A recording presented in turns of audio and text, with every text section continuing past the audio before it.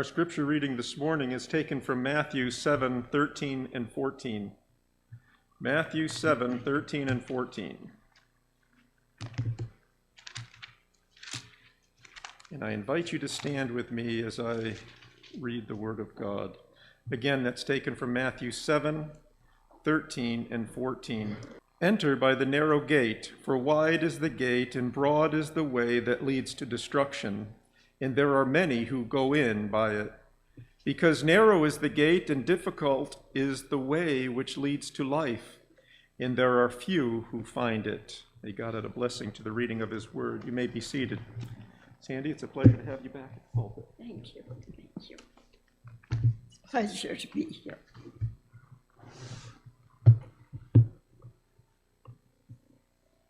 want to thank my sister for that song. It was very appropriate and ties right in with the message that God gave me for us today. And before I start the message, I would just like to say that I was richly blessed by a sister in this church. And you all know her very well. You paid tribute to her all week. And her name, of course, is Pat. And Pat Minetti. You know, I'm just awed by the life that she led. I didn't know her too well. I knew of her, but I didn't know her too well until the last few years. But I became very attached to her quickly because she's, as you know, a very loving person. But you know, I looked at her funeral, at her wake, and all the lives that she touched. Yes, many were family, many were friends, many were neighbors, many were church brothers and sisters, and her family. But what a simple mother, grandmother, great-grandmother, neighbor, and friend can do. How many lives one person can touch. You know, I just, that's my tribute to Pat, is that she was a very special missionary for God. And she did it in her everyday life. And that is what God is calling us to do. And I just pray that we can be like her, because I think she lived as Jesus would have us all live. Helping others, doing for others, ministering to their needs, and calling them to follow Jesus. Shall we bow our heads for a word of prayer before we start? Father, I want to thank you this morning for Pat Minetti. We've had many thanks for her all week. I want to pray that she'll be with her husband, with our brother Nick. Pray that you will strengthen him and hold him up and comfort him. And as he seeks to go on this path with you alone for the remaining time on this earth. And today, as we look at the path that you want us to take, and the path that hopefully we would never take, that you will help us to be blessed by the presence of your Spirit. Give us understanding and teach us today. In Jesus' name, amen. As you noticed, the title of today's message, it comes from a book that was put in my hands by an author that I happen to like, who wrote several books on David and Joseph. And this one is called Well-Driven Nails. And as I was reading this chapter, and then later, several days later, preparing to have a sermon, my thoughts went back to that page because this little short excerpt stuck with me. And it's the title to the sermon. When you get to where you're going, where will you be? And it's a question that we all need to ask ourselves. What path are we on? Where are we going to be when we get there? Where we're headed? We're told there are many roads. How many? How many does the Bible tell us? How many paths? How many ways are there in this world for us to choose from? 2. 2 is the number, no more, no less. Only 2 roads. Jesus speaks of them in Matthew 7, and Philip just read them to us. I'm going to share them with you again. Verses 13 and 14. Enter in at the strait gate, for wide is the gate, broad is the way that leads to destruction, and many there be which go in thereat. Because strait is the gate, and narrow is the way which leads unto life, and few there be that find it. There is a strait gate, S-T-R-A-I-T, and there is a broad gate. The strait gate is narrow, straight. Have you ever heard the term straight is narrow, or on the straight and narrow path? The broad gate is wide, very wide. Many will be in it. The narrow gate leads to the way of life, eternal life with our Lord, our Creator. The broad gate leads to what? Destruction. The path to destruction. There'll only be a few who find or take the narrow way, the narrow path, but there'll be many, many who go the broad way, the wide path. Jesus says in the Mount of Blessings, page 138, the path which I have set before you is narrow. The gate is difficult of entrance, for the golden rule excludes all pride and self-seeking. So the path I've set before you is narrow. What makes it narrow? It's difficult to enter. Why is it difficult? Because of the golden rule. It excludes all pride and self-seeking. Yet it is the appointed path God points out for us to choose, that we might be with him for eternity. This is our Father pointing the way for us. There's another path available, though. If that one seems too hard, one we don't want to trod, there's another one available, should we choose to do so. And most, if not all of us, have at one time or another, before we turned around, been on that path. I know I was. I know you were too, at one time or another. This is often referenced to as the easier path, wrongly referenced as such. Remember, this is the road, the path of destruction, and it ends in death. The second death, that is, the death which is as eternal as the life offered in the narrow path. How do we turn around? We need supernatural assistance to turn around and to maintain our walk in the narrow path. The broad way Satan makes to appear attractive, but it's all a deception. The path is evil and brings bitter remorse, sorrow, and pain. Enjoyment and pleasure is offered, but not given. Only God can give us true hope and pleasure. Though the narrow path is so narrow and so holy, sin cannot be tolerated, yet there is room for all on that path. Room for everyone that was ever created. No doubting, trembling soul need ever say, my God cares not for me. God has made a way for all. All the way are well springs of joy to refresh us. We shall be exceedingly joyful. Why? Why will we be exceedingly joyful on a narrow path?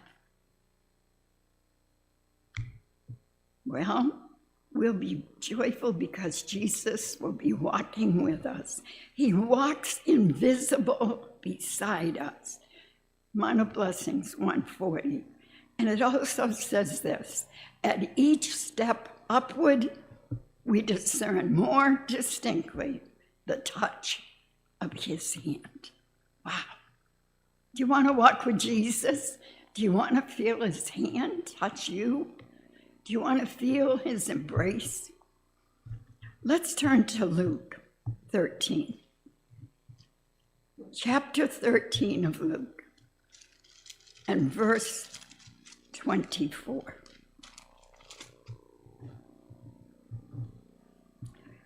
It's talking about the same two gates. But it adds something. Strive to enter in at the strait gate. For many, I say unto you, will seek to enter in and shall not be able. When once the master of the house is risen up and has shut the door, and you begin to stand outside and to knock at the door, saying, Lord, Lord, open unto us. And he shall answer and say unto you, I know you not whence you are. This text brought to my mind another text. Does it bring one to you? Someone knocking on a door. Isn't it interesting? That would be Revelation 3. I believe it's verse 20. Let's just look at it for a second. It brought this text to my mind because in Revelation 3, verse 20, Jesus is knocking at a door. Behold, I stand at the door and knock. If any man hears my voice, opens the door, I will come in to him, and I will sup with him, and he with me. Jesus knocking on the door of our hearts. Now, right? One day, if we do not let him in and take the path he is turning us to, we will be knocking and he will not open. It's an awesome thought, isn't it? I want to read to you from Mount of Blessings. This is on this Luke 13:24.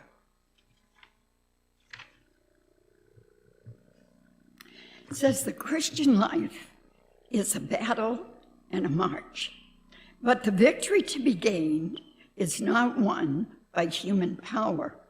The field of conflict is the domain of the heart.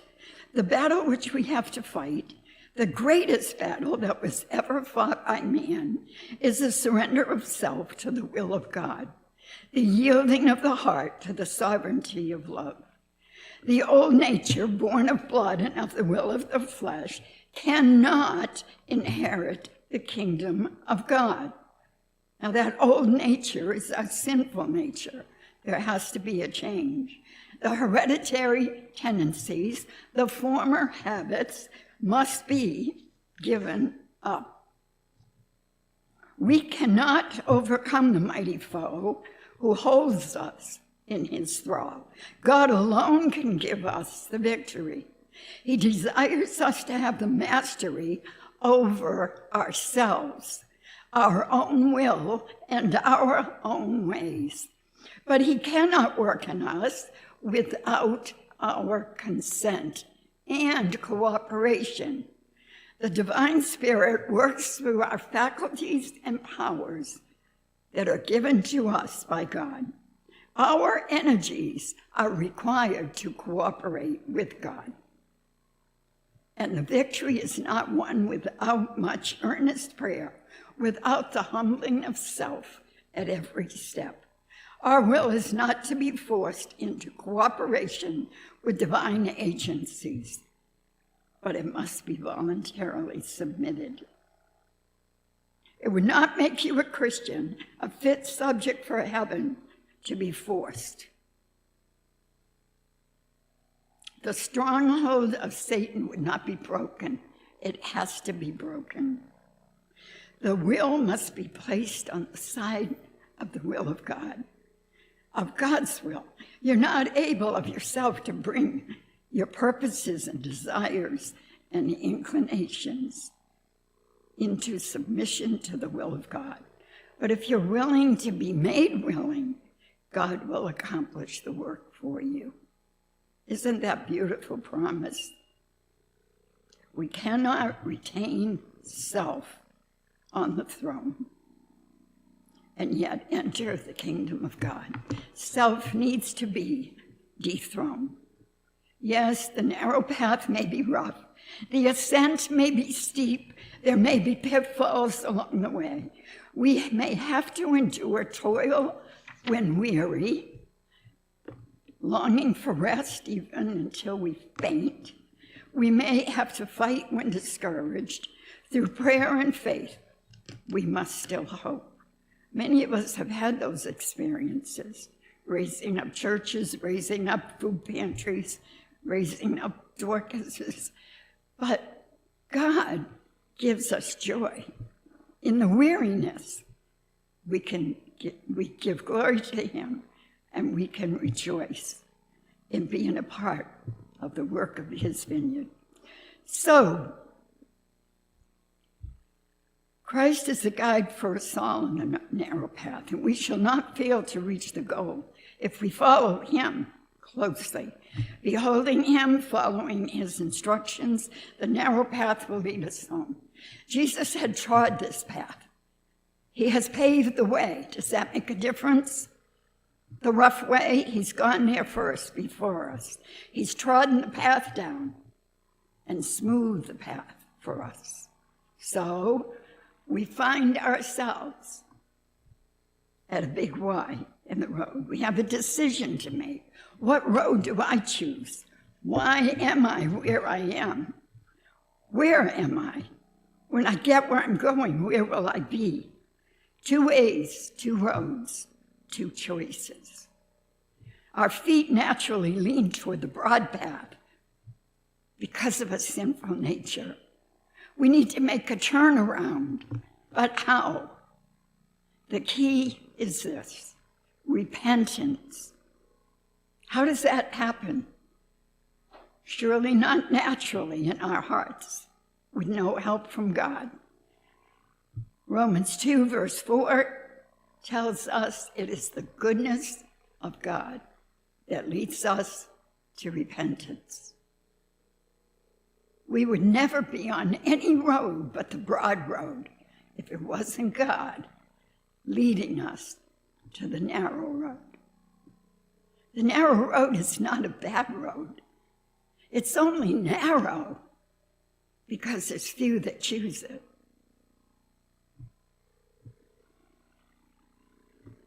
It is the goodness of God who leads us to repentance. God wants to put us on a new way, a new direction. He's pointing us a new way. He calls us, draws us to make a choice to let him be our guide on the path of life. Not the evil one who so easily besets us. God wants us off the broad road and onto the narrow road, which his son trod, and calls us to join him on exhibiting the character of our Father in heaven, as he did while on this earth. Is that a high calling? Yes. Who is it for? It's for everyone. Not all will choose it, but it's for everyone. It's for us. the supernatural power of our God and Creator, who's seeking to recreate us, turns us in a new and better direction, that we may make the choice to allow him to turn us around. Because that's what repentance is, a new direction, turning around from the path that we fell into. It cost heaven a high price to purchase us. It cost the blood of the Son of God, and yet he does not insist that we come with him. He calls us and lets us make our own choice. Points out both roads, cautions and tells you where each one is leading. But the choice is ours. We're allowed to choose to accept or reject the precious gift God sent to redeem us. You know, Adam and Eve, God sent angels to tell them about that tree to avoid. They could go to it, they had access to it, but they were told where it would lead. They were warned, and God told us about two roads. One is narrow, one is wide. Though he loved us enough to die on the cross for us, his love will not force us to come home. We're asked to choose whether we will accept his gift of eternal love and life. We can go our own way if we choose to do so. What amazing love. Heaven paid the highest price they could pay. And yet, even though we belong to him through the death of his Son, he's willing to let us go if we wouldn't be happy with him. What a God we serve. We're helpless without him.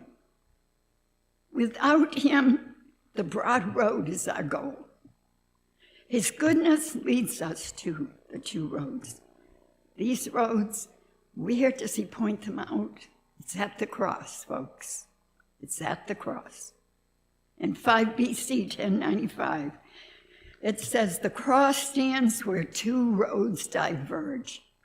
One is the path of obedience leading to heaven, home. The other leads into the broad road where man can easily go with his burden of sin and corruption, but it leads to perdition.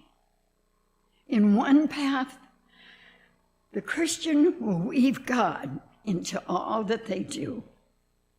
The other will weave self into all they choose. Now, let's go to the cross. What happens here? Yes, we choose. God says, choose ye this day whom ye shall follow. Because in each path, there's a master. There's a master to follow. Do we continue where our feet, our sinful nature leads us, or do we let God turn us around? Because you can't have one foot in the broad path and one foot in the narrow path. You've got to make a decision to turn from one to go in the other. We're talking about repentance, a turning around experience. It includes a heartfelt sorrow for the sin that we've committed that will lead us to let God turn us around. It will be in a new direction, a new path, a new road, a new way with the one who is the way. John 14:6, Jesus says, I am the way. This is from Review and Herald, March 9th, 1897.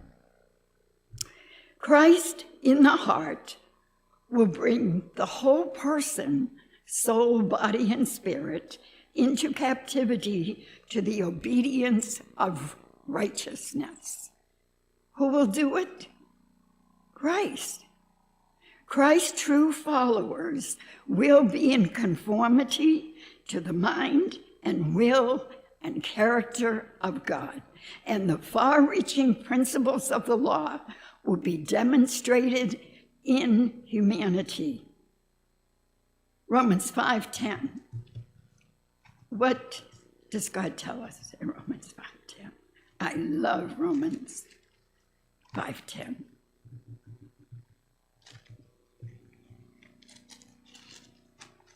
Everything looks different up here, you know that? For if, when we were enemies, we were reconciled to God by the death of his Son, that's the cross. We were reconciled where? At the cross, right? But is that all there is? No. Much more, being reconciled, because we're reconciled, we shall be saved. How? By his life. That means going down the path that he went.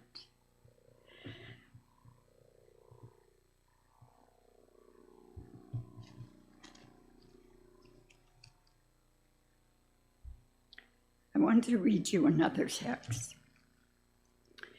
Jesus says, see,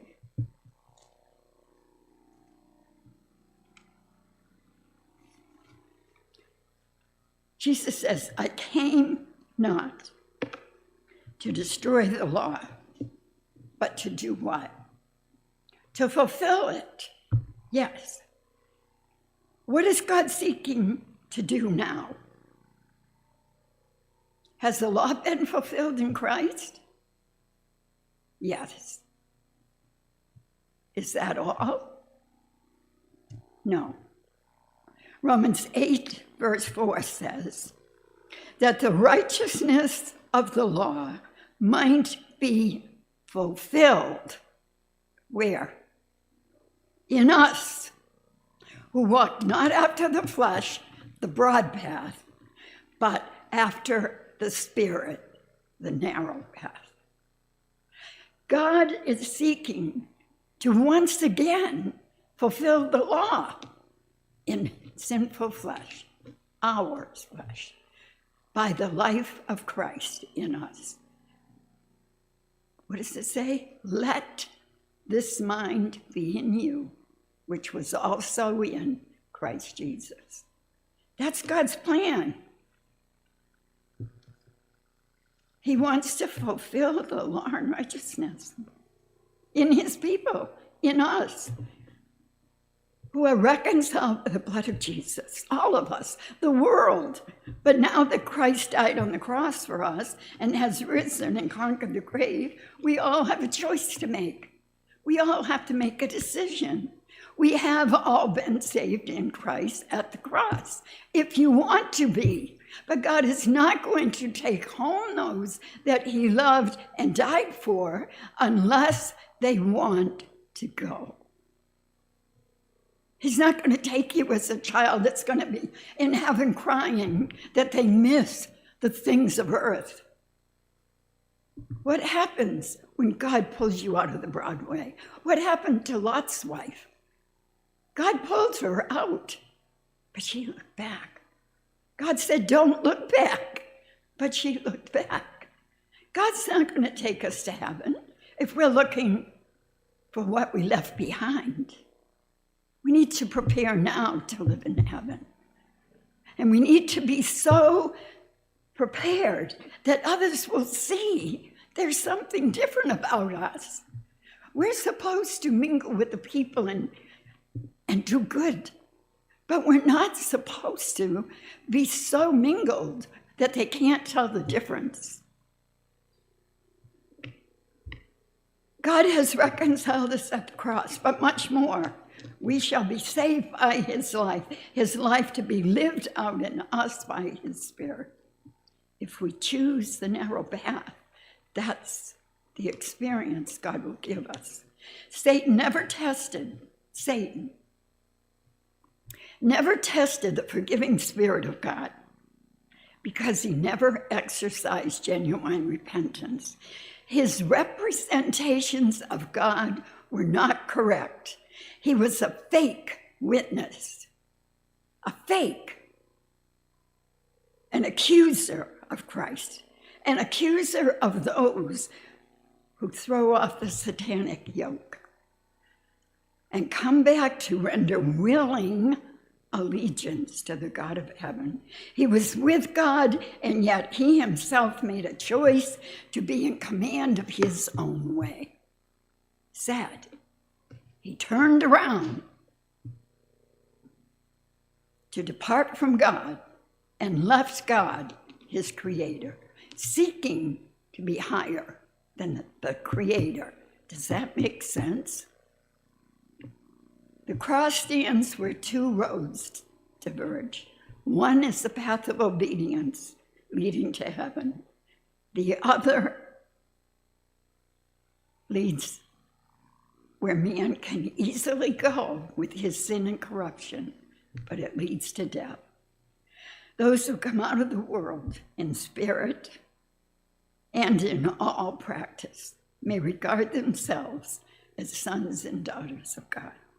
They may believe his word as a child believes every word of his parents. Every promise is sure to him who believes. Those who unite with the Father, the Son, and the Holy Spirit, who show by their lives that they're no longer following the course they followed before they united with this divine instrumentalities, will receive the wisdom from above, which comes from God. Those who seek to answer the prayer, "Thy will be done on earth as it is in heaven," will seek by living pure, sanctified lives to show to the world how the will of God is done in heaven, right here on earth. How about it? Where do we go? To the cross. What do we do there? Make a choice. Choose ye this day whom ye will follow. Choose your path. There's only two. God is leading you to one. Someone else is calling you to the other. But you will not be forced to take either one. It must be a true choice. If you choose a narrow path, if you go forward toward heaven, the world will rub hard against you. At every step, you'll have to urge your way against Satan and his evil angels.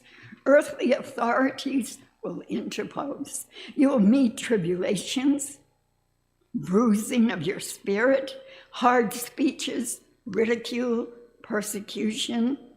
Men will require you to conform to laws and customs that would render you disloyal to God. Here's where God's people find the cross in the way to life. 2 Timothy 3:12 says, "All that will live godly in Christ Jesus shall suffer persecution." We don't need to be afraid of it. We just need to be God's people. Desire of Ages, page 225. This is a powerful statement. Of all the gifts that heaven can bestow upon men, fellowship with Christ in his sufferings is the most weighty trust and the highest honor.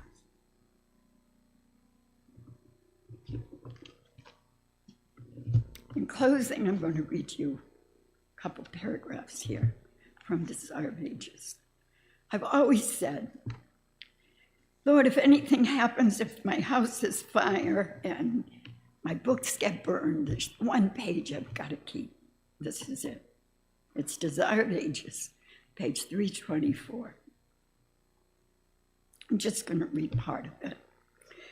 When the soul surrenders itself to Christ, a new power takes possession of the heart. A new power takes possession of the new heart. I read it wrong the first time. When the soul surrenders itself to Christ, a new power takes possession of the new heart. A change is wrought which man can never accomplish for himself. It is a supernatural work, bringing a supernatural element into human nature. The soul that is yielded to Christ becomes his own fortress, which he holds in a revolted world, and he intends that no authority shall be known in it but his own. A soul thus kept in possession by the heavenly agencies is impregnable, not able to be pregnated to the assaults of Satan. But unless we do yield ourselves to the control of Christ, we shall be dominated by the wicked one. If you don't choose that narrow path and choose to follow God, follow Christ to heaven, then you will be choosing the evil one and be led to destruction. That's it. That's our two choices. And you may think you're choosing your own way, but that's okay with Satan. He's perfectly happy with that. It's not really another way. It just means he's got you, because the sinful flesh will take you where he wants you to go. It says we must inevitably be under the control of one or the other of the two great powers that are contending for the supremacy of the world. It is not necessary for us deliberately to choose the service of the kingdom of darkness in order to come under its dominion. We have only to neglect to ally ourselves with the kingdom of light. If we do not cooperate with the heavenly agencies, Satan will take possession of our heart and will make it his abiding place. The only defense against evil is the indwelling of Christ in the heart through faith in his righteousness. Without a personal acquaintance with Christ and a continual communion, we are at the mercy of the enemy and shall do his bidding in the end. Wow. So I ask you today, when you get where you're going, where will you be? Remember, it's your choice. God already made his choice. Let's bow our heads. Heavenly Father, how do we thank you? How do we thank you for the greatest gift ever given to man? How do we thank you for Jesus? Lord, I pray today that these two roads will be more significant in our minds, and that daily we will lay down our life and choose to follow you down that narrow path. Narrow only because self is not allowed, only us filled with Jesus to walk and follow you till we come home to be with you. Lord, may your grace, your power for victory over sin be present in us, that we might walk the walk and come home to live and be where we were created to be, with our Lord, our Father, the angels, and your Spirit. Keep us, Lord, hold us up each day, we pray, because we ask it in Jesus' name and for his sake. Amen.